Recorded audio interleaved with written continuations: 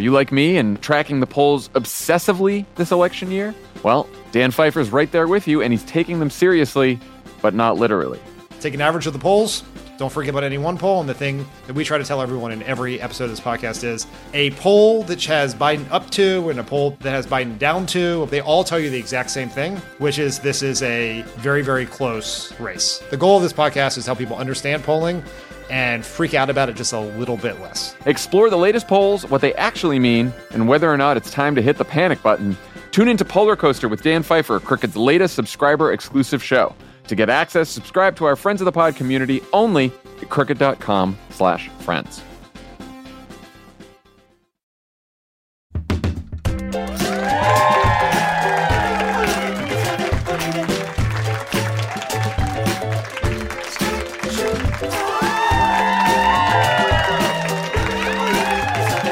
Hello, Los Angeles. Lovely to see you all. We did it. We're out and about. Thank you for coming amidst the Summit of Americas, which has shut down all of downtown. Welcome to Love It or Leave It, live or else, recording on the eve of what's certainly going to be the most exciting hearing that's happened tomorrow at that time. We've got a great show for you. Mother Jones reporter Hannah Leventova is here to talk about private equity. A lot of KKR executives in the house. Adam Conover is back with thoughts on public transportation. In honor of Pride, we flew out Texas State Representative Brian Slayton to have a good faith conversation about his bill that would ban children from drag shows. It's not him, it's just a person. It's Brendan Skinnell playing him. It's fine. Brian Simpson swings by for OK Stop and hot takes coming your way. But first, let's get into it. What a week. The California primaries were Tuesday, and it looks like LA mayoral candidates Rick Caruso and Karen Bass are headed to November runoff. If you're a wealthy celebrity who doesn't live in Los Angeles and you haven't endorsed Rick Caruso yet, stay in line. Man, I have often believed that a lot of fancy LA people who think of themselves as Democrats are really just sort of cosmopolitan conservatives without a home. What their preference is to live in a pro-gay, pro-choice, authoritarian state.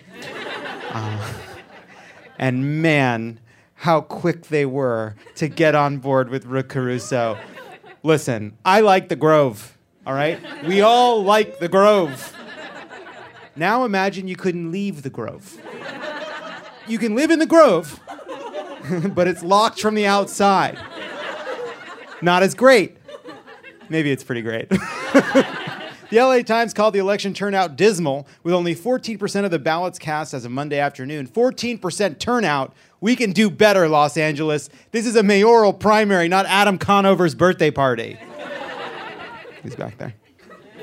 Senator John Kennedy of Louisiana said this to Fox News. Meanwhile, I don't know about where you live, Jesse, but in my state, the price of gas is so high that it would be cheaper to buy cocaine and just run everywhere.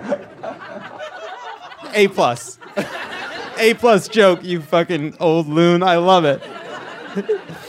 Seems like California has some good ideas after all. Isn't that right, Senator? That's why he tried to give Madison Cawthorn cocaine. They were going to carpool. Addressing the floor, Representative Andy Biggs suggested moving unused COVID relief funds to enforce school doors against potential shooters. The Republicans have also said, let's harden the schools. Look, you've got $122 billion that you gave in relief, COVID relief to K-12. More than 90% of it remains unused. And you say, well, that we don't want to talk about doors. What do? We hide behind doors because they work. You can harden schools and make them work. You can arm guards and make them work. Look at me. I'm hiding behind doors rhetorically to avoid talking about gun control. They're amazing things, doors. I know that we live in stupid and important times. Like, I understand that the reason they're stupid or why they're important. And I understand at root that one of the reasons fascism can spread is that it seems so silly and it seems so stupid. I am genuinely surprised that they are talking about fucking doors. That they are actually talking about doors. Like, what if the school shooters had tanks? Would they be talking about the need to build moats around the schools? They would. There's your problem right there. These doors aren't stopping these bullets. On Tuesday, actor Matthew McConaughey made a surprise visit to the White House to press for new gun control legislation. If you had told me a week ago that there'd be a story with words like Matthew McConaughey, White House, gun, and surprise, I'd have assumed it was worse. It's our next president you're talking about. Melting tub of vanilla ice cream and British Prime Minister Boris Johnson somehow survived a vote of no confidence Monday night, only narrowly avoiding Brexit. That's it. Brexit. The DOJ charged a man who traveled to Supreme Court Justice Brett Kavanaugh's house with a gun in a suitcase before calling the authorities on himself. It must have been terrifying for Brett Kavanaugh to be confronted by someone who was willing to go so far as to admit what they did.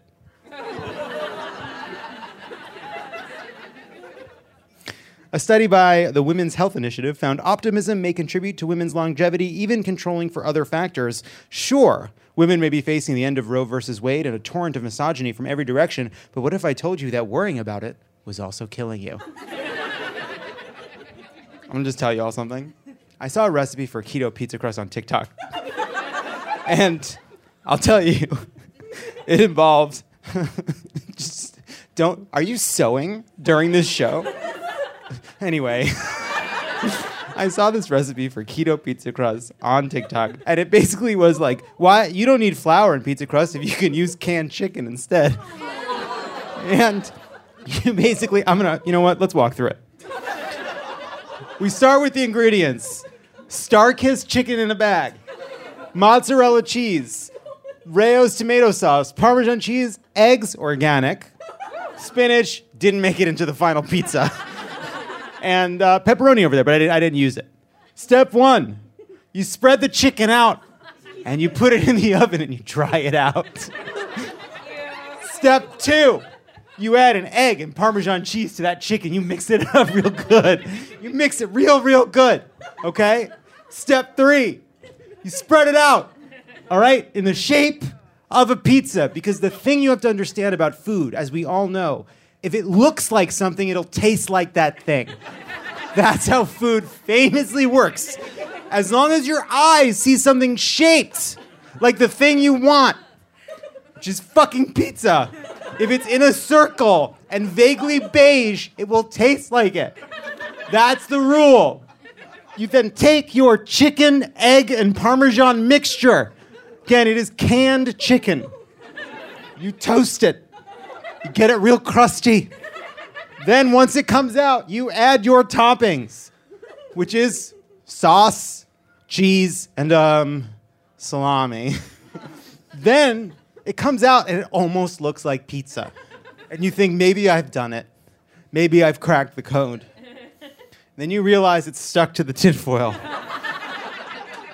Then you use a spoon to eat your chicken salad toasted mozzarella pizza while watching Drag Race. And then you realize you're going to be sick for the next 24 hours. And then you get yourself together and you come and you do a show. Thank you. I think the issue is that the chicken to egg ratio is off. I'm going to take another bite at that apple tomorrow. Apple has announced a slate of new changes coming to iOS, most notably the ability to edit or unsend messages, so don't forget to screenshot those dick pics before they all get raptured. Showrunner Michael Patrick King confirmed Samantha's character will be a part of the second season of And Just Like That. Even though actress Kim Cattrall still seems dead set against being involved, Samantha's scenes will be television's first to be filmed via covert drone. They're probably filming her like Wilson on Home Improvement, actually. But instead of a fence, she'll just be hidden behind an absolutely monstrous cock. The singer Kate Bush is charting again thanks to Stranger Things featuring her song Running Up That Hill. Though I can't believe we've already forgiven her for sitting next to Ellen at that football game. Just nonsense. Running Up That Hill has gotten much harder for the kids from Stranger Things who are now 76 years old. Director Todd Phillips revealed the screenplay for his Joker sequel is titled Joker Folie à Deux. Folie à deux. Madness of two. That was my number one complaint about the first Joker. Not French enough. Casey Musgraves tweeted American Airlines this week to report a flight attendant's extremely overblown, unnecessary aggression and erratic behavior, which brought a fellow passenger to tears. I think it's about fucking time the flight attendants went on offense. We need to restore balance. Every flight attendant gets to make one passenger lose it per flight. They got to take their power back. It's rough up there. Something is happening. Like, everyone is more rude, right? We all see that, like, in our lives. Like, it's genuinely something happening. Like, I was going to therapy. Why am I telling you this? But there's one row of cars where you don't have to pay the meter. And there was a person sitting in their car in one of the spots that's not metered. Like one does, I pulled up next and I rolled down my window and I said with all deliberate politeness, "Hi there, are you leaving?" And she went, "No." What? Okay. And then I talked about it for 20 minutes. Really avoided some other issues, which is, I think, for the best. My therapist is about to have a baby, so I'm just going to raw dog the summer. Shows are going to get loose. I'm just going to do it here. She was like, "Do you want someone else during that time?" I was like, "Oh, no, absolutely not." And then she's like, "Well, we can do maybe one session while I'm on leave." I was like, "That's a good idea." Everybody needs therapy. Oh, my God. California's 3rd District Court of Appeals ruled that bees can technically be classified as fish in an attempt to protect the endangered bumblebee under the invertebrate class. When asked how she felt about the decision, a local fish said, "This one stings." Methuselah, a bristlecone pine tree in California, has been considered one of the oldest living trees on Earth, but the approximately 4,853-year-old tree may have competition with the discovery of a potentially 5,000-year-old Alerce tree in Chile's Alerce Costero National Park. Now, I don't want these two trees fighting over this. There's room for both of them at the toilet paper factory.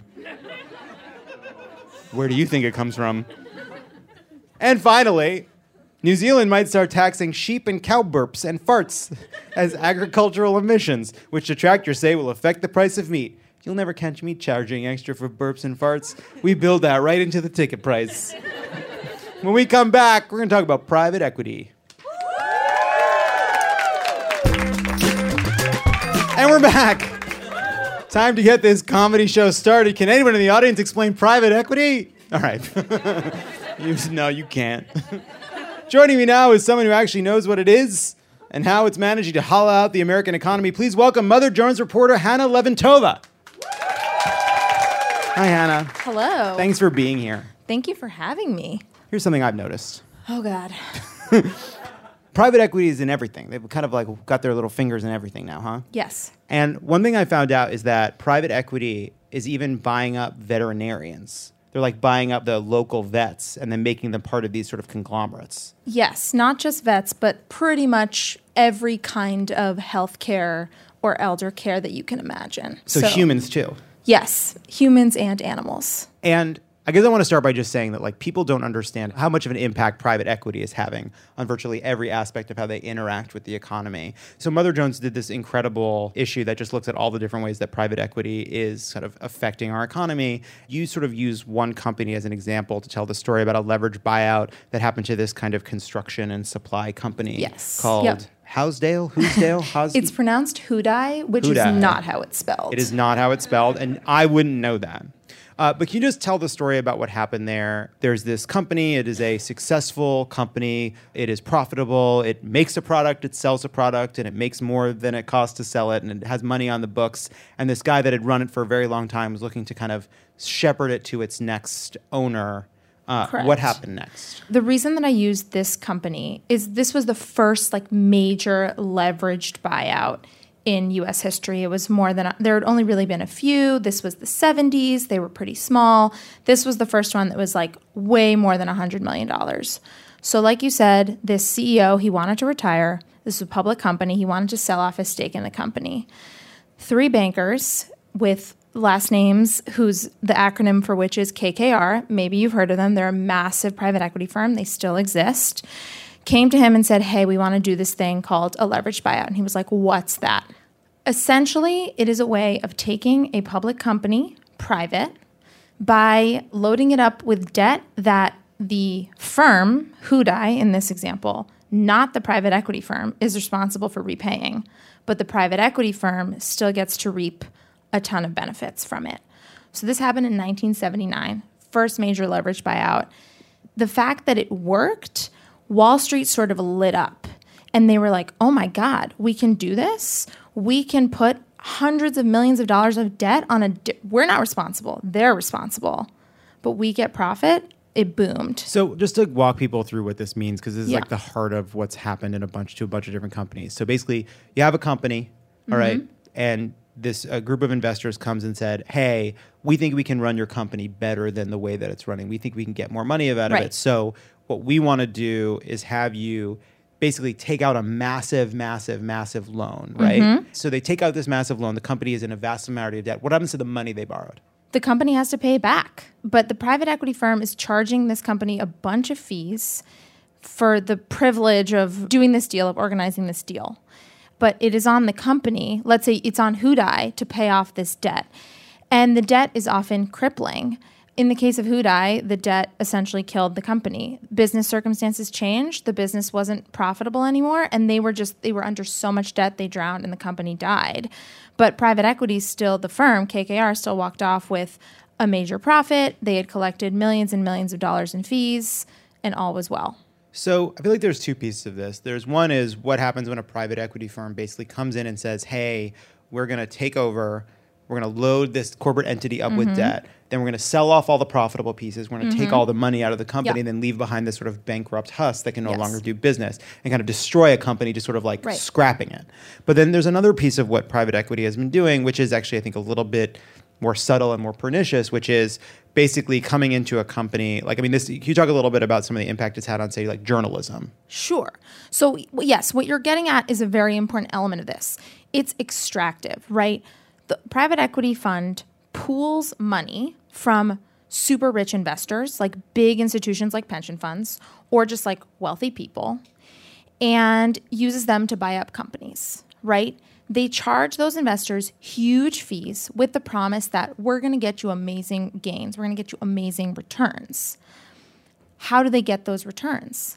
They buy up the companies and they extract as much value as possible, as quickly as possible. Exactly what you're describing. They strip the company for parts. They're not invested necessarily in making this company grow or be sustainable or all the things that no, they want to get as much out as quickly as possible. So in journalism, for example, why has private equity bought up so many local newspapers? It's not because newspapers are particularly profitable enterprises. It's in large part because local newspapers have incredibly valuable real estate, often in the center of a city, right? These old, big buildings. Think about like the SF Chronicle building in San Francisco. So a great example is like the Chicago Tribune building in the center of Chicago. The Tribune was bought by a private equity firm that immediately stripped the paper for parts and turned their big historic building into luxury condos. That's a good story. That's a great thing. But then the sort of cherry on the sundae was that they had a whole legal fight about there was this huge Chicago Tribune sign, and they wanted to keep it because it was like cool and interesting and pretty, as opposed to like, for the journalism. They were just like, oh, it's so pretty, and they had a whole legal fight, and they got to keep it. They won. So that's just one example. But yeah, it's completely extractive in order to maximize profits. What were some of the most surprising examples in your reporting of like private equity finding its way, not just into, we talked, there's impacts on journalism, there's impacts on healthcare. There's also been impacts on a lot of things I think people would normally consider to be like public services, utilities, and other things people traditionally associate it with either the government or municipalities. Yeah. So actually, one of the most powerful examples to me was in like elder care and nursing homes. So private equity has in the last decade really increased their investments in nursing homes, in hospice, and other elder care facilities because we have an aging population. So demographically, that makes sense.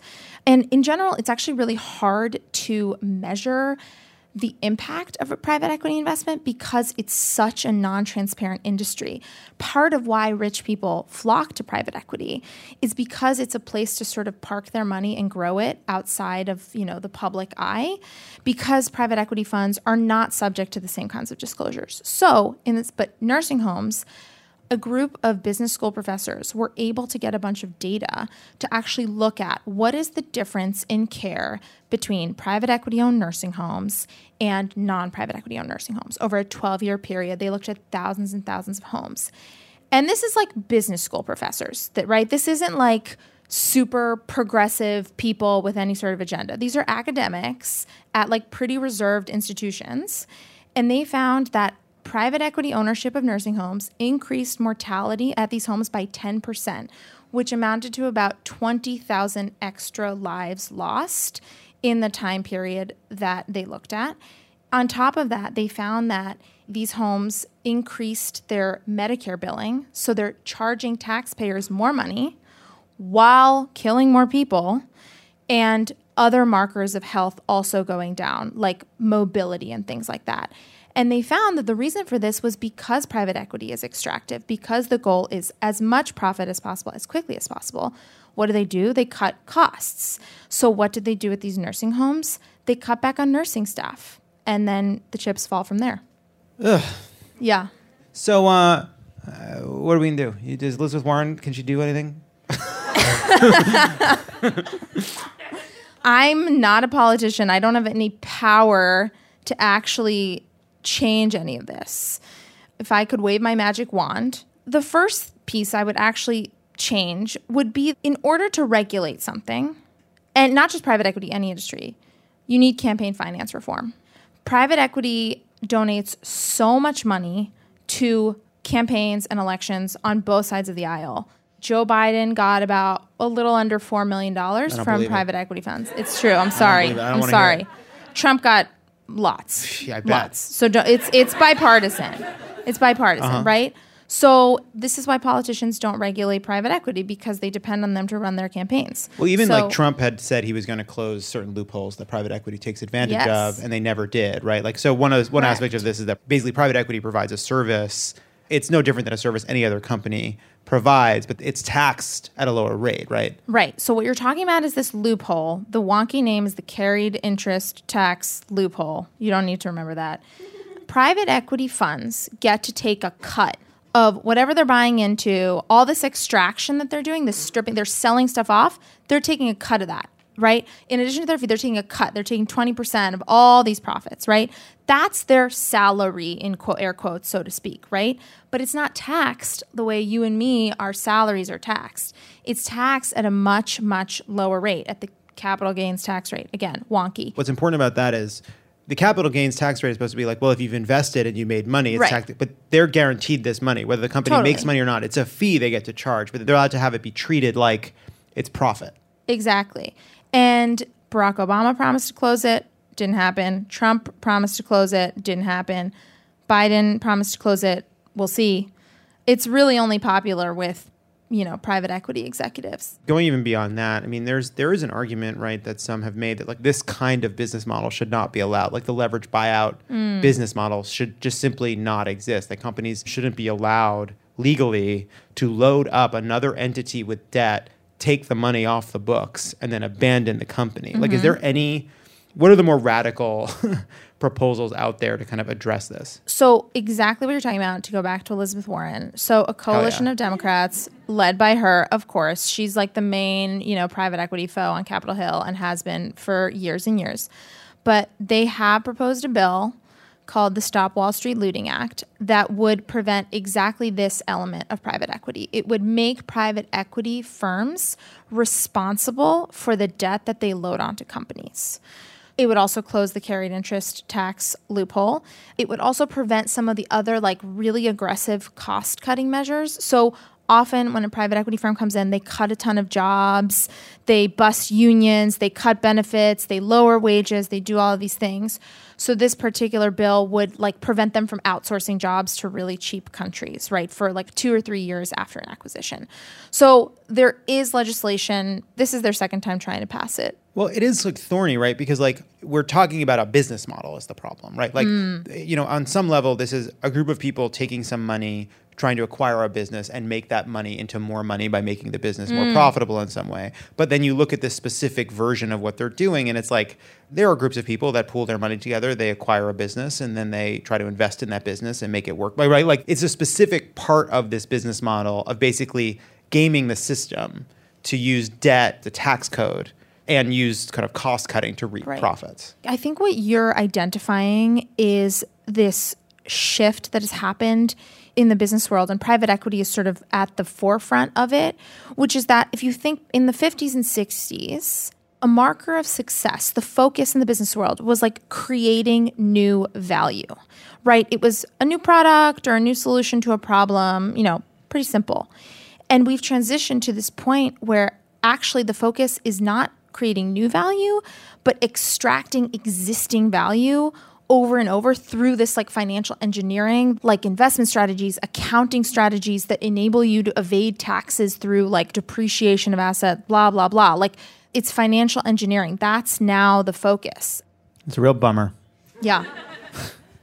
Just to underscore like the scope of private equity's investments, in 2020, private equity managed $7.3 trillion in assets, which is roughly the value of Amazon, Apple, Tesla, and Microsoft combined. What are some of the biggest name companies that private equity has taken over that people might not realize have been kind of fallen prey to this? So a lot of fast food that you probably enjoy.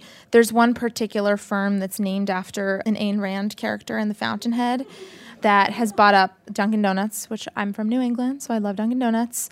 Jimmy John's. I'm gonna tell you when you've hit something that I care about. Okay. You don't care about Dunkin' Donuts? No, it's Boston nonsense. I'm hard disagree. It's not French and it doesn't taste like vanilla to me. The bad taste is the point. Do you think that the private equity firms have cut costs on donut quality over there? Great question. No, I think the donuts are fine. I'm sorry. I'm going to have to be like full Boston on this. I'm from Boston. All right. So. Well, some bias there. Some bias, for sure. For sure. The veterinarian thing really bugs me. Also dentists. That's a big one. They're buying up the dentists? Yeah. So a lot of dentists are older and they want to retire. And this is, again, a function of just like how much money private equity controls. So private equity firms will come in and they'll say, hey, I want to buy your dental practice. And they can just offer way more than, a nice new dentist that just graduated from dental school and might want to start a practice. Like they don't have that kind of capital. So private equity comes in and buys up the dentists. And then what do? They just, they... So there was a case that there was like a federal investigation of it where they bought up this chain that focused on providing dental care to like low-income kids. The federal investigation found that after it went under private equity ownership, they started essentially like offering tons and tons more procedures. Again, because this is, again, getting back to the Medicare billing. Like they could bill Medicaid or whatever more. So just unnecessary procedures, depressing the quality of care. Like it's the same rinse and repeat, I went to a dentist once in D.C. and he was like, he was hot. But he was kind of mean. And he like looked at my teeth and he was like, there's at least 6 cavities in here. And I was like, this doesn't seem right to me. So I went to another dentist. Wasn't hot. No cavities. Oh. What do you think is the correlation between hot and trying to get you to pay for a lot of fillings? I think Bain Capital might have been involved. That's all I'm saying. That's all I'm saying. Cui bono, follow the money. I even remember his name, too, but I'm not going to out him. Thank you so much, Hannah, for being here. Thank you so much. Everybody, go read this incredible series at Mother Jones. Truly, it's like an excellent look at how private equity has sort of found its way into every aspect of our economy. When we come back, Texas Representative Brian Slayton is here. Thank you, Hannah. Hey, don't go anywhere. There's more of Love It or Leave It coming up. This show is sponsored by BetterHelp. Is there something I need to get off my chest? What is your outlet for working through the things that stress you out? Oh, man. I don't know. Pushing it down. Pushing it all the way down. Getting it real down deep in there. Squish it. Squishing it real tight. Fighting through it. Gotta fight through it. Skinny jeans are for dads. Fight it. You fight it. You push it down. We all carry around different stressors, big and small. When we keep them bottled up, it can start to affect us negatively. Not me. I'm running on rails.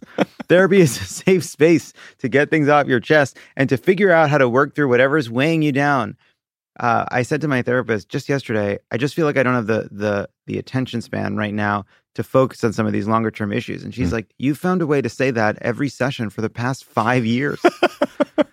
If you're thinking of starting therapy, give BetterHelp a try. It's entirely online, designed to be convenient, flexible, and suited to your schedule. Just fill out a brief questionnaire to get matched with a licensed therapist and switch therapists anytime for no additional charge. Get it off your chest with BetterHelp. Everybody needs therapy. You need therapy. I need therapy. Tommy needs therapy. We all need therapy. Visit BetterHelp.com/loveit today to get 10% off your first month. That's BetterHelp, HELP.com/loveit.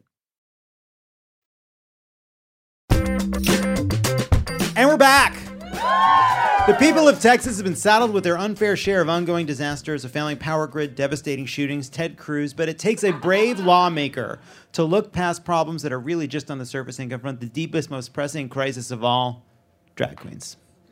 This week, Republican Texas State Representative Brian Slayton announced his plans to pass legislation banning children from attending drag shows, telling cool-ass parents there is only one way to raise children, the way the worst people do it. Please give a warm welcome to this absolute loser who's picked this non-issue as a sad mission, Brian Slayton. Howdy, John. Oh, no. Okay. Oh, John, love it. You bet. Guess who's on stage with you? You are. Come on around, Representative. That's Mr. Representative to you, John. You bet it is. I'm so sorry. Mr. Representative, please join me. On this, I won't sit that close to you, sir. All right, you can sit there if you'd like. Okay. I mean, like this. Yeah, let's spread it out. I can't. To any of you homos out there, I came to slay. I come in peace. Oh. All right. Brian, you put out a statement this week pledging to introduce a bill that would ban minors from attending drag shows in Texas. Is that right? You're damn straight, John. I'm sorry. You are correct. I know you're not straight judging about how you dress. Thank you. Brian, I guess my first question is, what's wrong with you? All the urgent problems Texas is facing, and you're proposing legislation to raise the legal age for drag performances. John, it's like I said in my statement. I saw a video of kids at a drag show in Dallas this past weekend, and it had me gagging. And not the way you perverts are always talking about gagging, okay? I was literally gagging. Young children shouldn't be watching a queen sissy that walk, John, no matter how fierce she might be. And let me put it in terms you'll understand. When kids are present, drag queens should be required by law to sashay away. Okay? All right, I have to say, you seem surprisingly well-versed in drag culture for someone who wants to ban it. Well, know thine enemy, John. After I saw those sickening videos out of Dallas, I sat my ass down and watched every last episode of RuPaul's Drag Race for research. You watched 14 seasons of Drag Race? Plus All-Stars, Drag Race UK, Canada, Thailand, España. When will you queers be satisfied? Drag Race the Moon? I'd watch that. Yeah, I'd be in, yeah. In a heartbeat, bitch.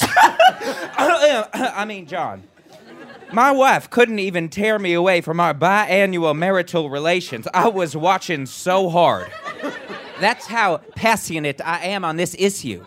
I, for one, was glad when the queens voted against Shangela in All-Stars 3. They made the right call. That's a dog shit reaction, and you all know it. Y'all know it. Actually, who can remember? I like hunting, John. Uh-huh.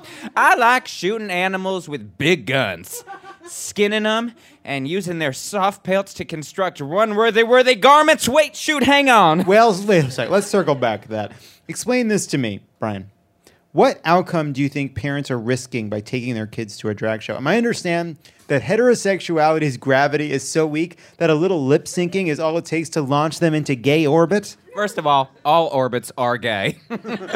You're just passively circling a larger, dominant body of space. Girl, please.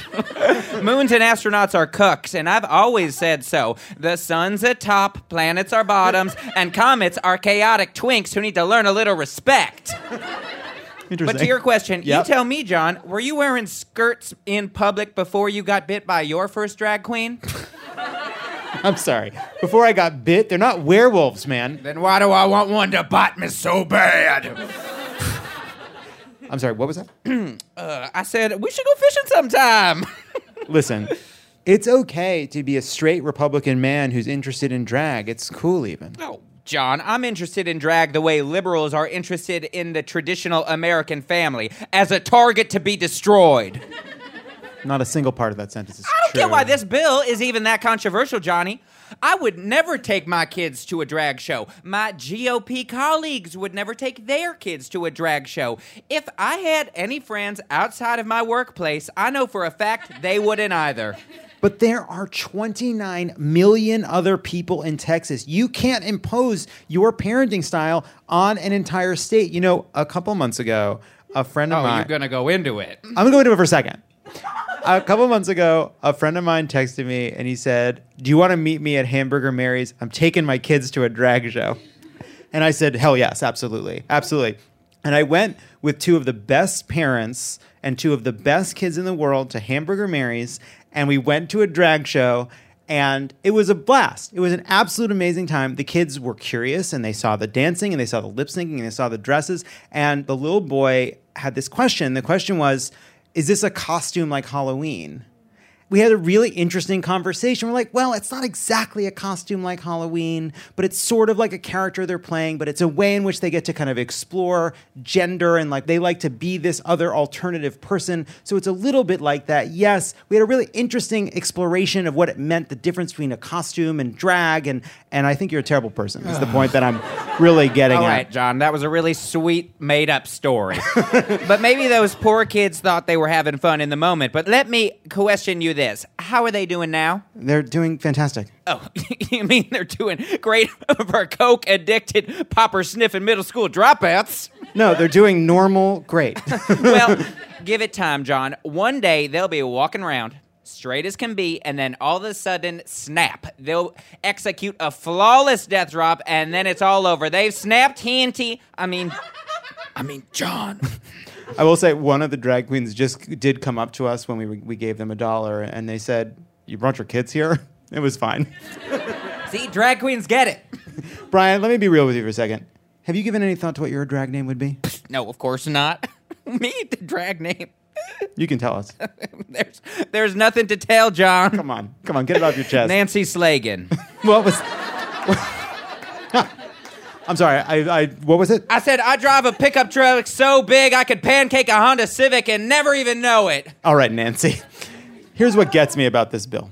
It's not even consistent with the internal logic of the rest of your culture war. Your colleagues are trying to ban books from schools and silence teachers on the bad faith argument that parents should have a choice about what their kids learn and experience. But parents already have a choice about whether to take their kids to a family-friendly drag show. You're out here trying to take away that choice. It's actually perfectly consistent, John, in that I believe that people should live and let live exactly the way I live. Or they can live and let die. Where's that lip sync, Mama Ru? You can dress this up however you want, but you fundamentally just think kids should not be made aware of the existence of gay and queer people. That's what you won't say. You don't believe our existence is age appropriate. I got nothing to hide, John. I'm not the one going out there and deceiving people with gorgeous makeup and magnificent over-the-top fashions and beautiful, beautiful wigs.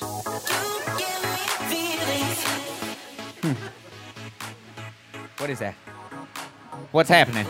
Seems our producers have gone rogue, Brian. No. Seems they do that sometimes, maybe all the time, Nancy. Turn it off. Turn it off, John. Sorry, it's in their hands now. I have no control out here. I guess you'd better work, bitch. Damn you, John Lovett. You're making me turn into a drag queen, and I feel so... Yeah. Yes. Texas State Representative Nancy Slagan, everybody. Oh, no. It's a death drop. We've got a death drop. We've got a death drop, everybody. Brendan Scannell, everybody. When we come back, Adam Conover ruins the show. And we're back.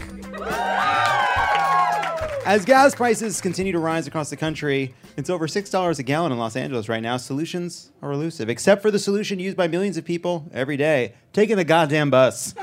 Here to talk about his fervent love of public transportation and how it's more important than ever, it's the star of Netflix's The G Word. Please welcome Adam Conover. Hello. Good to see you, Adam. Hi, everybody. So, Adam, Yeah. you have a bus fetish. You love buses. You think they're sexually interesting. Yeah, I'm a bus boy. You're a bus boy. I'm famously a bus boy. Did you take a bus here tonight? No, tonight Netflix sent like a car, like a whole car service Wow, for me to come here tonight. Because this is officially a stop on my PR tour for my new Netflix show, The G Word, out now on Netflix. Oh, I didn't realize that you considered this like a work thing. I would spend time with you on a personal level, but no, tonight, right now, You I'm said that working hard. the last time I saw you, you said it on this fucking stage. We had this conversation on stage, and I said, I don't believe you. We're never going to hang out socially.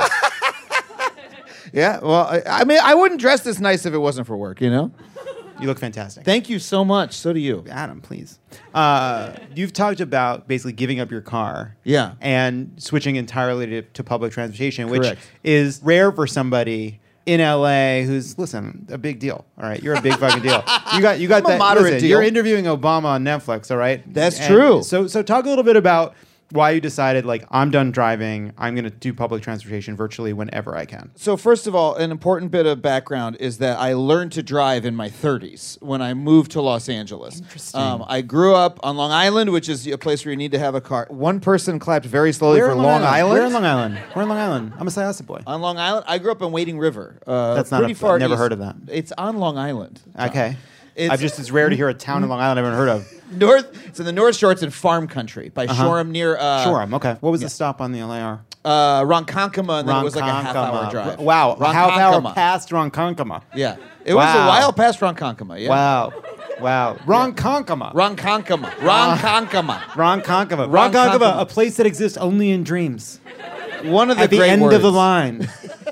So you grew up on Long Island but didn't learn to drive. I didn't learn to drive. I went to college. I didn't learn to drive there. I lived in New York City. Why I didn't you can't learn to drive on there. Long Island? I have pretty bad eyesight. I'm legally blind in my left eye. I have poor depth perception and have attention deficit disorder. And I think both of those things combined made me like not comfortable generally behind the wheel of a car. That And has literally also, stopped no one from driving. Have you seen True. about this pandemonium out there? my dad also had like a control thing. He was a bad teacher. You know what I mean? It was like very tense in the car. My sister bet. never learned to drive either, so I think it might have been a little bit of a parental thing. But in any case, I was just never really comfortable with it. But I moved to LA. I learned to drive, and I drove here for 3 years. My original commute, as soon as I moved here, was from Echo Park to West Hollywood. Terrible commute. 45 minutes, just bumper to bumper. But I did it. I ate it. I was like, this is how you must live. You bet. And then after about 3 or 4 years, I was driving home. I had a new commute just from downtown to Echo Park. Nice short commute. And I was driving home, and suddenly there was a bicyclist next to me on the shoulder, but there wasn't enough of a shoulder, so I couldn't go around him. So I was going kind of slow, but people started honking at me. Yeah, they'll get angry. And so I was like, all right, I'll get in the left lane so I can go around. So I get in the left lane, but then someone's coming up behind me real fast. Zoom, they honk at me. You bet. And suddenly my heart is pounding. I get home like all upset. I've been having a nice day at work, but in the course of my 15-minute commute, I was like, I almost killed somebody. I'm stressed out. That day, I looked up. I was like, let me just see something I'd never done before. Let me just see if there's a bus route from my house to my work. There was. It's called the Dash Bus. It cost 35 cents. And it brought me to work in like 40 minutes, but I got to like fucking sit and read a New Yorker and, just like look at the people on the bus. Nice sunny day. And my life was immeasurably improved. And I just became, I was like, you know what? I'm going to do fucking public transportation in LA. And then when my girlfriend and I moved, we moved specifically to a spot where it was accessible to a couple bus lines and things like that. And that is how I get around. I have to take my fair share of ride shares, depending on takes where, his fair share of ride shares. on where I go. But I course. avoid doing that as much as I can. I take the buses as much as I can, and I love it. It makes my life better. That's cool. Thank you. LA recently decided to return to charging full fare, right? For people to ride During the bus. pandemic, they made it free for people to ride the bus, and they went back to charging full fare, which is a terrible decision. The bus should be free, right? The bus should be free. I mean, we have this weird obsession with the idea that public transportation should pay for itself.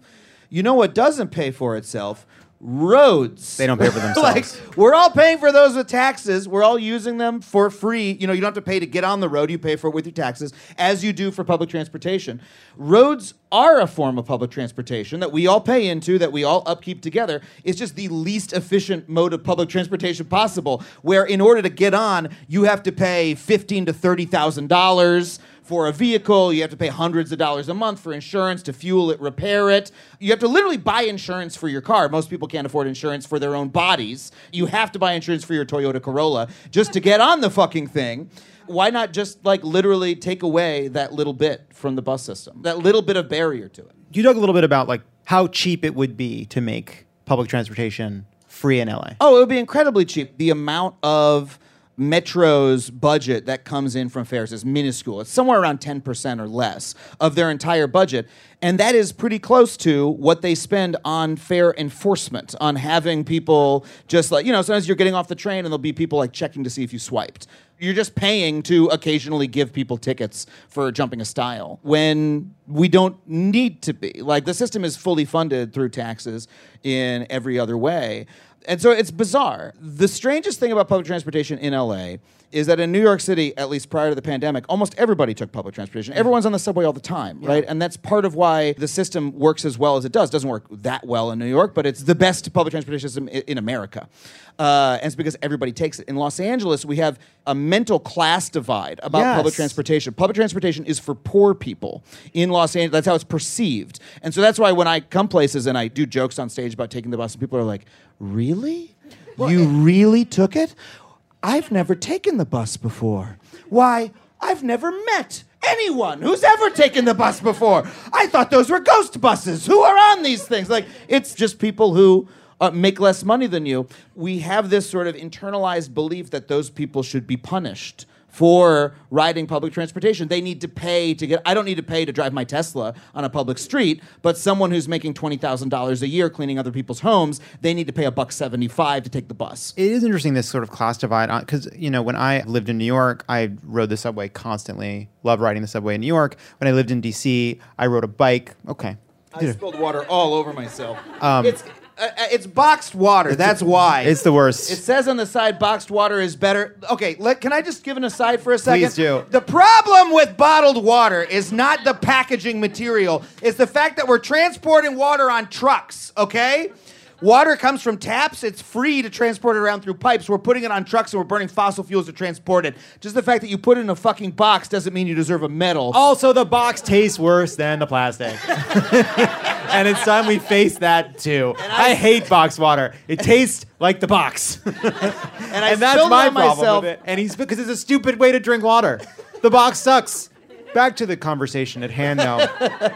You know, when I first moved to LA, one of the first things I did was buy a bicycle, because I biked around DC. Like, in DC, I took the bus and rode a bike constantly. I loved it. Yeah. And then I moved to LA, and I got a bike, and I took my bike on Santa Monica Boulevard, and then I turned around and I went home and I threw the bike away and I said, goodbye to you. I want to live. I love life and I want to live. It's the most deadly city for biking in America. It stinks. Yeah. But I do think that, like, it's famously a place that is devoted to car culture. What do you think explains this divide that I think doesn't exist as strongly in other places? Mm-hmm. Like, if you live in DC, there's a huge kind of cross-section of the city that rides the bus all the time, like young professionals, people going to work at at downtown DC hotels. has a wonderful subway system, too. Yes, and a great subway system. What do you think is the reason LA has this very specific class divide that isn't as strong in places like New York or DC or elsewhere? I think it's because I don't understand why this is the case in Los Angeles, because it's not the case even in San Francisco. Another city that was founded around the same time, same state and everything. But Los Angeles has never invested in public goods, in things that everybody can use. It's a city based on private property. We have very few public parks. We have Griffith Park, which is mostly a shitty mountain. Hey, no, you take that back. It's a beautiful place. Fuck that. I'm not going to have that here. Parks in LA, if you go to a public park in New York City, go into Prospect Park. You'll see a sign up, activities in the park today. We've got, like, book readings for kids and shit like that. I'm sorry. Is yoga not happening in Laurel Canyon? Am I hallucinating? It is, but it's a private yoga studio as opposed to like parks in LA tend to be, hey, we happen to not build any buildings on the side of this mountain. You can go wander around in it if you want. You know, we have private country clubs, private golf courses. We're lucky that we have a really good public library system, so we're the only few public goods in the city. And as a result, it's a city that was built on the idea that you will be in your private home, you will drive your private car to a private place of work, and then you will come back. And everything public is like shitty. It sucks. And we used to have ideas. We used to have the idea in America that like public things were good, right? Yeah. Like public goods were some of the highest things our civilization could build. We have sort of fallen away from that. It's actually a big part of what my new show, The G Word, is about. It is truly about that the thing that government provides that cannot be provided in any other way is public goods. So things like the National Weather Service, which provides all of our weather forecasts. Every weather forecast you see on the news derives from the National Weather Service, which we all publicly fund. None of us realize that we're funding it, and in fact, the private weather companies are constantly trying to undermine it. But that is literally the only way to predict the weather, is to everybody pools their money together and creates this incredible network of scientists that are all generating data. They're flying planes through hurricanes. All this shit we show you on the show. It's like an important part of how our civilization runs. There are certain things that you can only provide in that way. And one of them is transportation. And it's something that we have like forgotten about as a civilization. It's a big part of the mission of the show to show that. We've forgotten it, but also there was a 40-year campaign to destroy it. Exactly right. Yeah. And we go through a lot of that history on the show that like to undermine the idea of publicly funded anything as a good thing. If you could, last question, if you could get one promise out of Karen Bass for what she was due as mayor around public transportation, what would it be? Oh my gosh. Well, so that's a really good question because Karen Bass, were she to be elected mayor, would not have much jurisdiction over Metro because Metro is the county rather than the city. She can appoint 5 people to the Metro board. I know too much about this shit. No, you don't. You know the exact right amount. By the way, the longer I live in Los Angeles, the more convinced I am that what I want to do is do some kind of a coup against the Board of Supervisors. I feel like these fucking people need to be stopped. I don't like this county-city overlap. I think it's bad, and I think we should stop it. My pitch is what we need to do, make the county and city coterminous, just make it one city. Like New York County and Manhattan. Culver City, why is this a city? I have a friend who lives there. He said, I voted for mayor of Culver City. I'm like, mayor of what? It's like 5 blocks.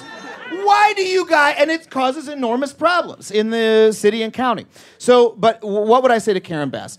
The number one thing is that A, they should make it fare free. Number 2 is we need to massively increase service. One of the worst things that they did was during the pandemic, ridership went down, and so they cut bus service. Now ridership is back up, but bus service is still cut. So that means that if you're waiting for a bus, instead of waiting for 5 minutes or 7 minutes, you're waiting for 15 minutes or 20 minutes. Now there's a wonderful app called the Transit app, shows you exactly when the buses are coming. It can get you around that, and that's what I do. I don't leave my house until I see the buses coming. Smart.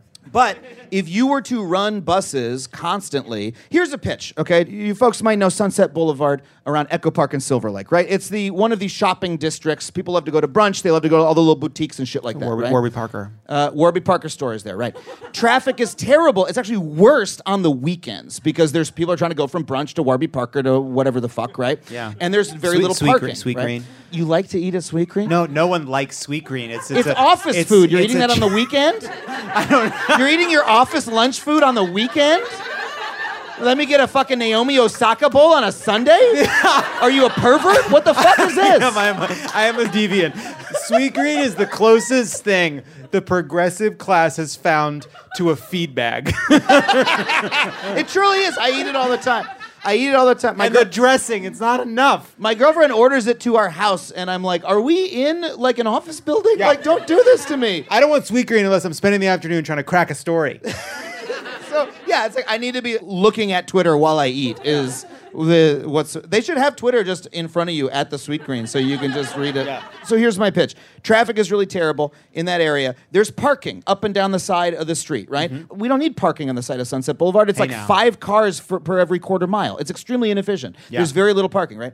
Take the parking away, put a bus-only lane, run a bus there every 5 minutes. Guarantee the bus will come every 5 minutes. You will have people say, oh, I don't need to drive from place to place. I can go to Sunset Boulevard and I can just get on a bus and go up and down. You have to increase the amount of service if you want people to use it. Yes, people don't take the bus because they're like, the bus never comes. If they think the bus comes very often because it does, then they will take it more often. That's the most important We need a virtuous circle, not a vicious circle. Exactly That's what I right. think. Exactly That's what right. I think. It is the cheapest way to improve the economy of the city because people will be able to get to fucking work. It's an essential. Becoming reliant on the bus and just you don't have to think about your car. And you can just, It's and you incredible. know the bus is going to come, and you know the routes, and it's internalized, and it's a better way. It is nice. And it is a freedom. I like my Tesla, though. What I really like try to It's a great vehicle. Elon makes a fantastic car. I'm gonna ignore what you're saying. Here's the thing about it is that what's amazing about it is that he didn't invent anything, but neither did Henry Ford. You know what I mean? He just found a better way to do it. And I fucking love my Tesla. My favorite part about it is that none of the parts of the car are sealed properly. So you really can feel the road and hear the road because you're basically in a tent. The water gets in. Yeah, I also, you feel like you're part of nature inside of that car because of how poorly it's constructed. I also like that. Can't get it repaired. That's nice. That I like that aspect of it. I also think it's cool how it rattles. And that if you stop one rattle, it moves elsewhere. What I really try to emphasize about public transportation is it's not about the cost, it's not about the environment, it's that it really does make your life better. When I came to LA and I was like, okay, I got to drive to work. Then afterwards, there's a party I want to go to. I have to drive back to my house to drop off my car so I can take a lift to the party so I can go get drunk at the party, right? If you just leave your car at home, you get to the place you're going another way, the possibilities open to you of how you can get home. World's you your can meet oyster. a friend and say, oh, hey, where are you going? Let's go to Can an I escape tag room. along? Let's go to an escape room. Exactly. Let's go do an escape room. Let's go do an escape room. After work. No, I appreciate You that. have to babysit your car to get it home. I'm glad you made that point because I do think so often on the left the arguments are from virtue, and that's fine. I'm glad that we want to make the best case we can for why it's a good thing to do for the world. But what I appreciated about your argument for public transport is I like it. My life is better because of it. It is a good thing to do for me because I do think that we do plenty of encouraging people to eat their vegetables. Yeah. You know what I mean? But actually this is when you put cheese on the broccoli. You know how I get to my barber? Here's what I do. On a Saturday, I get really high, I get on the bus, and I listen to jazz. All right? It's what I do. And I listen to jazz. I listen to a man named Sam Wilkes and Sam Gendel. They play the saxophone and bass. And I'm so glad that you think so. And dappled sunlight filters through the windows of the bus, and I watch the city go by. I look at my fellow passengers, and I just fucking bliss out. You're sitting in your Tesla, white-knuckling, listening to a podcast you hate. I might as well get through this one, too. This is what I'm talking about. That shit's not happening on the bus, man. Nobody's listening to that on the bus. We're just chilling on the bus. Adam Conover, everybody. Seriously, I am so excited for the G Word. There is nobody who's doing a better job of telling the story in an entertaining and informative way about the importance of government and the work we need to do to kind of restore public goods in this country. Adam Conover, everybody. Thank you so much. Check out the G Word. When we John. come back, Adam's going to stick around. Okay, stop. Don't go anywhere. This is Love It or Leave It, and there's more on the way. Are you like me and tracking the polls obsessively this election year? Well, Dan Pfeiffer's right there with you, and he's taking them seriously, but not literally. Take an average of the polls. Don't forget about any one poll. And the thing that we try to tell everyone in every episode of this podcast is a poll that has Biden up to and a poll that has Biden down to. They all tell you the exact same thing, which is this is a very, very close race. The goal of this podcast is to help people understand polling and freak out about it just a little bit less. Explore the latest polls, what they actually mean, and whether or not it's time to hit the panic button. Tune into Polar Coaster with Dan Pfeiffer, Crooked's latest subscriber-exclusive show. To get access, subscribe to our Friends of the Pod community only at crooked.com/friends.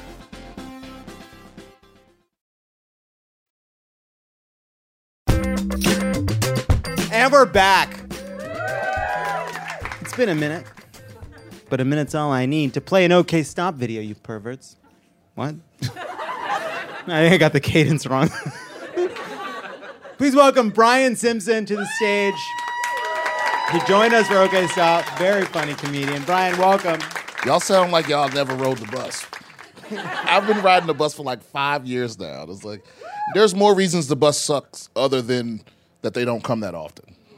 Yeah, they smell bad, and where they don't go, right? Because think about it like this. Wherever there's wealth, there's poor people that have to like work for you and shit, and they live farther away, and the buses don't go out there. But this is a problem we could solve.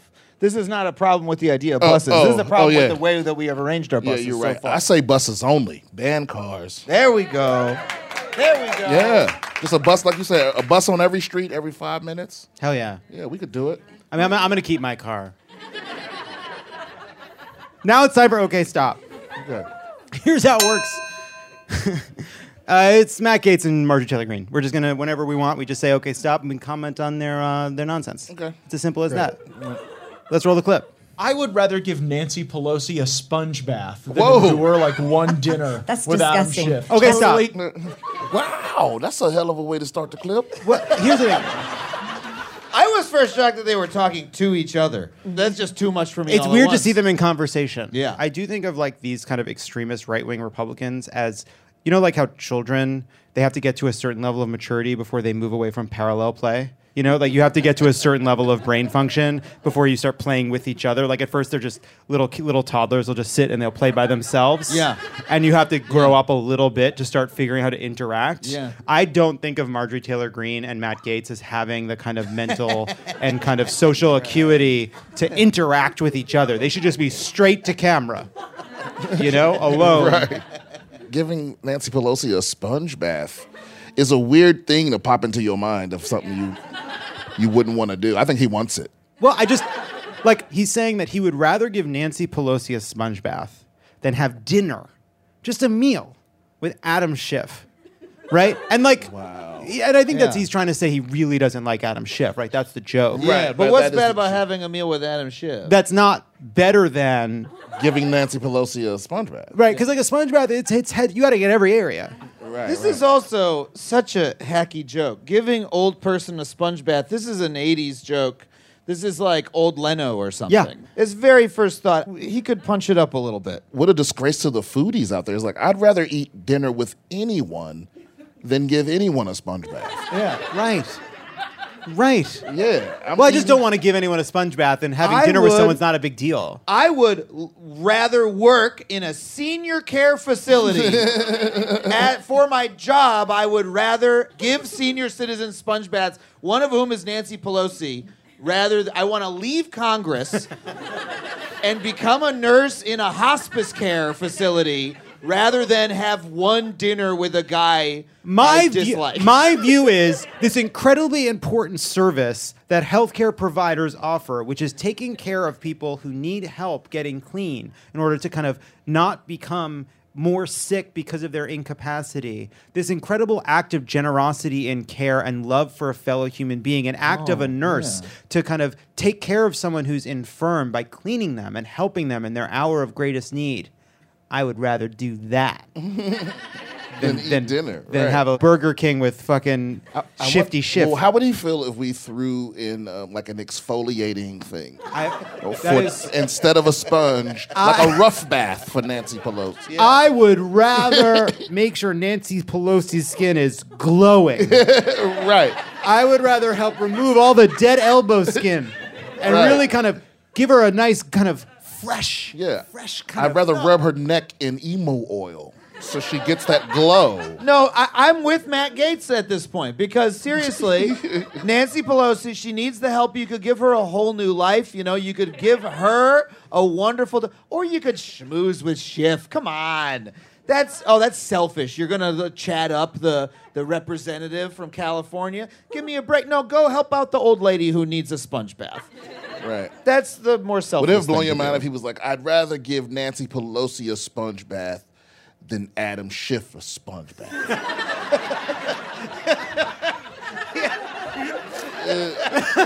Like he just really loves Nancy.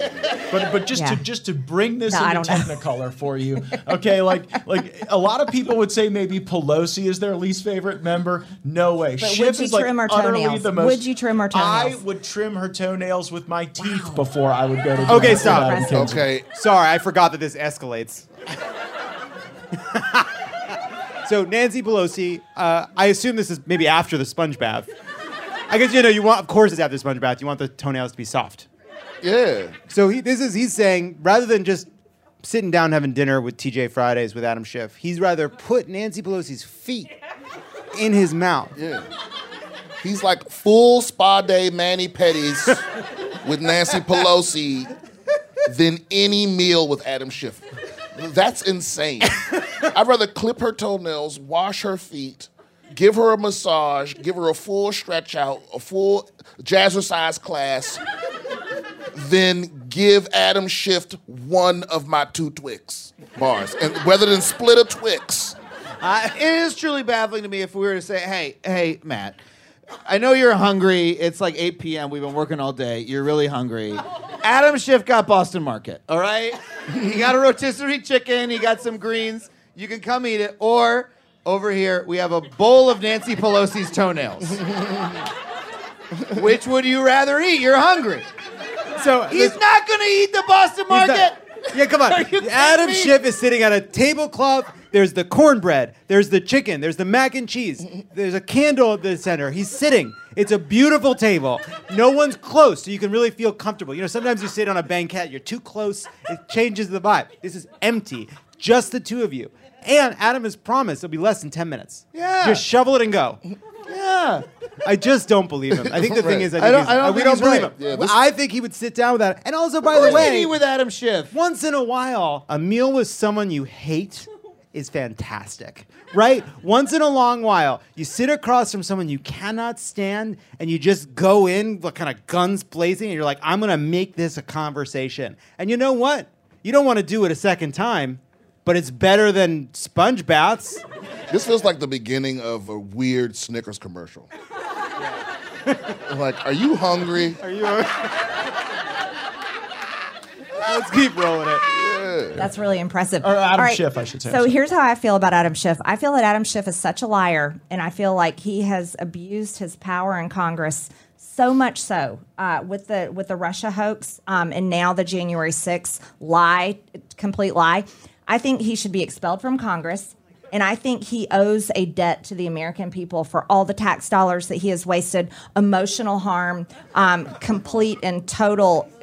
He destroyed people's character through his efforts, and he's continuing to do so. I honestly think that he should actually possibly be prosecuted and put in jail. We've reached Okay, our okay, first. stop. Okay, stop. She sounds like she's learned everything she knows about politics from binge watching Law and Order. Yeah. She's using the big word she's learned. Dereliction of duty. He's just really spitballing, you know? Yeah. She's like, and then I think he should possibly maybe go to prison, and perhaps they should put him in the shoe. And, you know, now that I think of it, the chair could be good for him. I don't know. Maybe, I don't know, I had this idea, maybe we make him naked, march down the street from the chapel to the Capitol, shouting shame with a bell, maybe a nun's involved, just spitballing here. She makes me feel guilty about all the shit I said about Sarah Palin. You know what I'm talking about? Yeah. I would rather give Sarah Palin a sponge bath than have this lady. Man. Matt Gaetz, Marjorie Taylor Greene disagreement, because I would not Really? expel him from Congress. I would not allow him to sit on committees, but I fundamentally believe the only people that should get to pick who's in Congress are the people in that district. And I when they did it respect to that. you, I did not like it, and I would not expel him from Congress. I would probably just keep him in that englassed case up in the rafters of the Congress that Nancy Pelosi they took built. it down. No, they took down the Nancy COVID Pelosi COVID box. Yeah, Nancy Pelosi's I COVID would box. rebuild it for Adam Schiff. Okay, I just want to make one point here, which is he's very much against people being expelled from Congress because that's a principle he feels may be quite relevant to him. Yeah, nobody cares if there's a couple rent boys on your credit card, okay? I'm a Republican through and through. And that's okay, stop.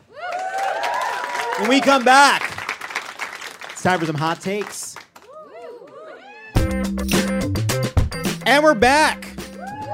Now it's time for hot takes. You know how it works. We're going to get I haven't seen these. I really haven't. I don't see them. Brian and Kendra and Hallie, they set this up for us. All right? And we have to defend these takes for 1 minute. All right, let's see who's up first. You should always be honest about what you think of your friends' shitty projects, even if you want to book them later. I've always thought you should be extremely honest with your friends about their shitty projects, even if you want to book them later. So, for example, if someone has spent like 6 to 8 months working on something and they send you a screener after picture is locked and they say, what do you think? I think the most important thing you can tell them is, you don't think it works. Because that's how they know you're a true friend. Because at a moment in which they can't change anything, which every fiber of their being has to be about supporting the work and believing in it so that they can go on with their fucking life, that's the moment to come in and say, I don't think you got great performances. Because that's what a true friend would do. Why are you looking at me? Is this about my show? Nope. It's not about anyone's show because it's never happened. But that's what it means to be a friend. Thankfully, it hasn't come up for me because all my friends' projects are fantastic. Wow. That was good. That's Hollywood. That's Hollywood. That's Hollywood, baby. That was my I had to defend it. That was my hot take. I defended it. Let's see what's up next. This is for Brian. The war on drugs was among our most just, successful, and awesome wars. Encore, boo drugs. Brian, that's your view. Take it away. We have 1 minute. This isn't going to be hard because this is what I actually think. I mean, listen, where else would we get license plates? What? How many jobs have been created in rural America from the prison industrial complex? The people are always looking at the negative side of things. And not only that, but the drugs are now in a free market where any street entrepreneur can set their own prices. It's not like drugs are gone. They're just not regulated and unsafe or whatever, but stop being a little bitch. Go out there, buy drugs from a stranger at a festival, right? Maybe get arrested for it. And then after all that, it's funded the CIA. I mean, we move cocaine. The CIA is famously a queer space. Yeah, exactly. That was really Great well job, done. Brian. Thank you. Thank you for sharing your view. Let's see what's next. Todd Phillips' Joker 2 is a necessary sequel, of which I am excited for. Adam Conover, take it away. You have 1 minute. You know, after you've already ripped off Taxi Driver and the King of Comedy, why not do it again? I mean, people love Scorsese. People love those movies. He's dead. And it's the only way we're going to get more of those movies is if we keep doing ripoffs of them that everybody wants to see. And the best thing about the Joker movies is the representation of stand-up comedy. That is what it is about. It's a soulless medium that turns you into a supervillain. And I, as a stand-up comic, know that. And it's true that every stand-up comic has a dark soul inside of them just waiting to come out. That's not at all a insulting cliche about the medium. And I can't wait to see more of it. Thank you for sharing your thoughts. I've always felt like I am the Sandra Bernhard of stand-up comedy in the King of Comedy. That's sort of what I view myself as. Mm-hmm. Just a super fan. Mm. They have never seen the movie. Nobody knows that the Joker is a ripoff of the King of Comedy because no one has seen the King of Comedy. I've seen the King of Comedy. I've never seen the Joker. That's the problem. But I didn't see it because I knew it was a ripoff of the King of Comedy. How many people here have seen the Joker? How many people have seen the King of Comedy? Wow, that's the problem. How many people are proud of those answers? I've never seen a film. And he's never seen a film, and you don't hear that enough these days. Right. Too long. I think it's brave of you to admit that you have not and will not see Fire Island, which is not something you're hearing a lot from people. Never. See my friends work and be jealous? See a movie I auditioned for and wasn't cast in?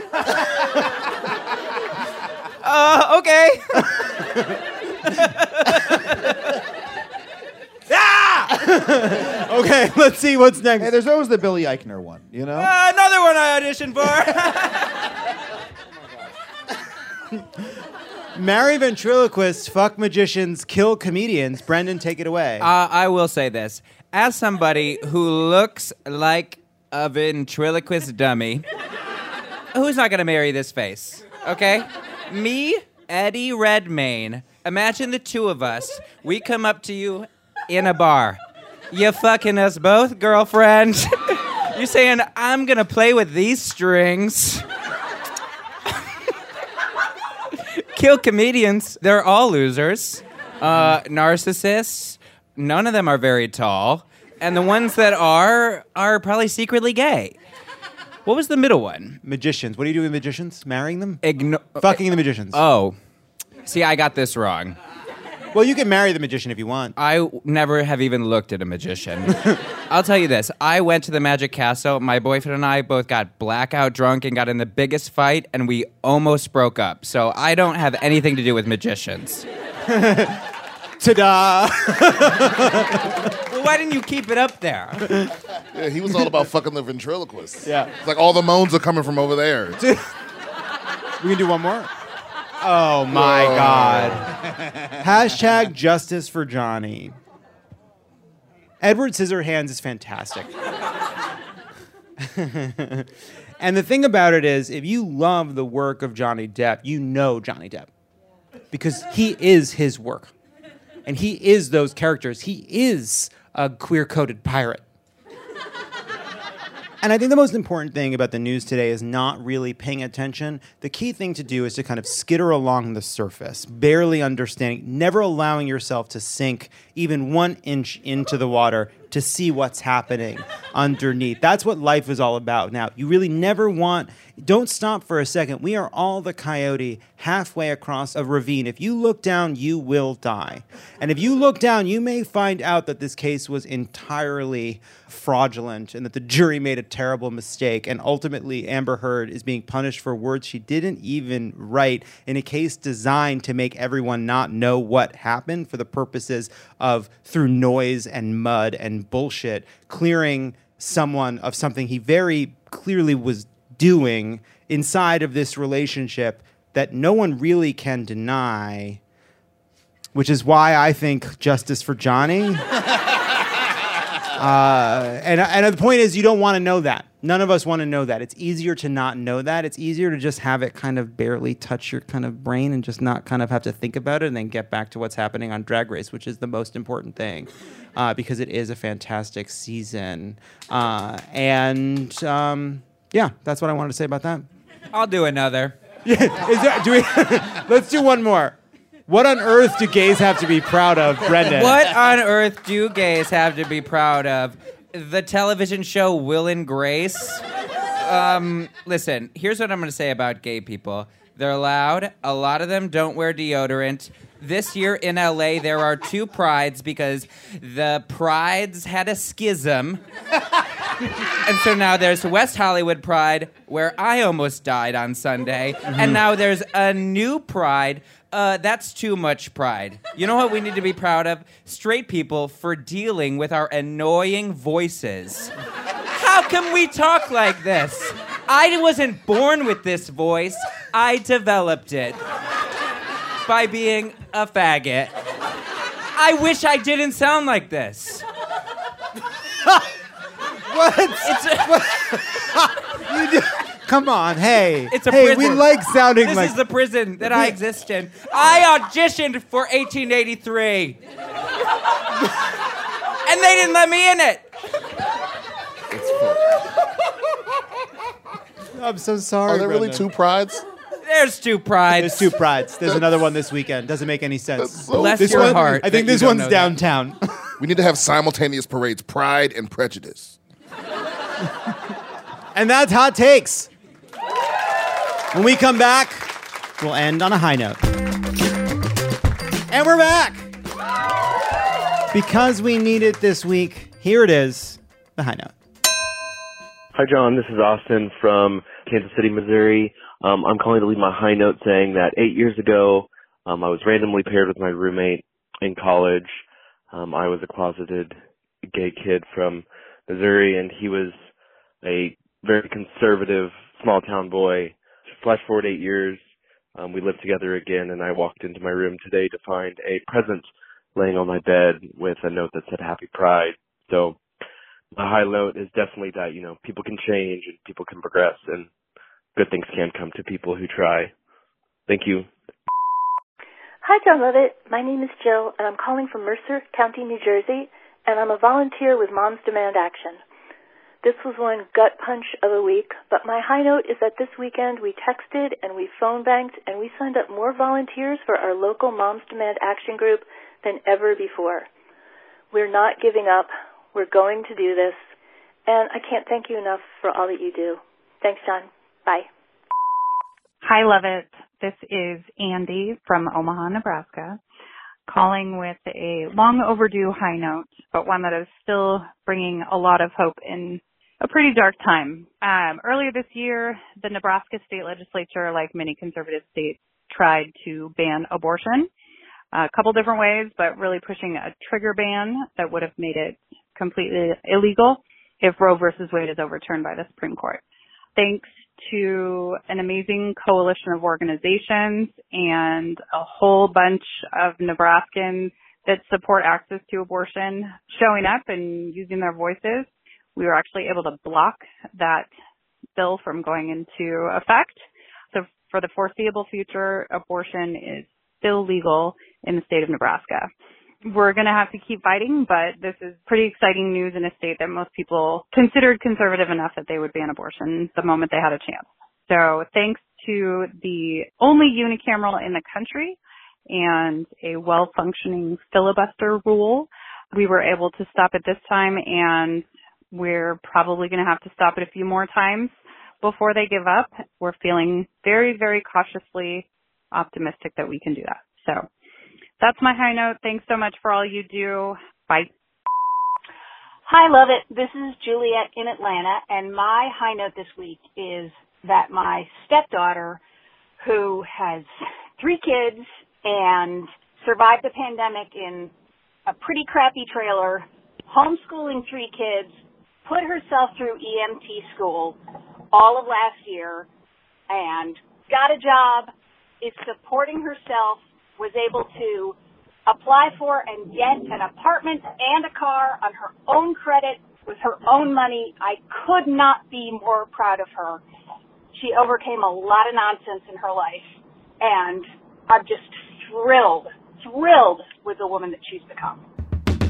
Thanks to everybody who called in with a high note. If you want to leave us a message about something that gave you hope, call us at 213-262-4427. That is our show. Thank you so much to Brian Simpson, Hannah Leventova, Brendan Scannell, Adam Conover, everyone who sent a high note. There are 150 days until the midterm elections. Have a great weekend.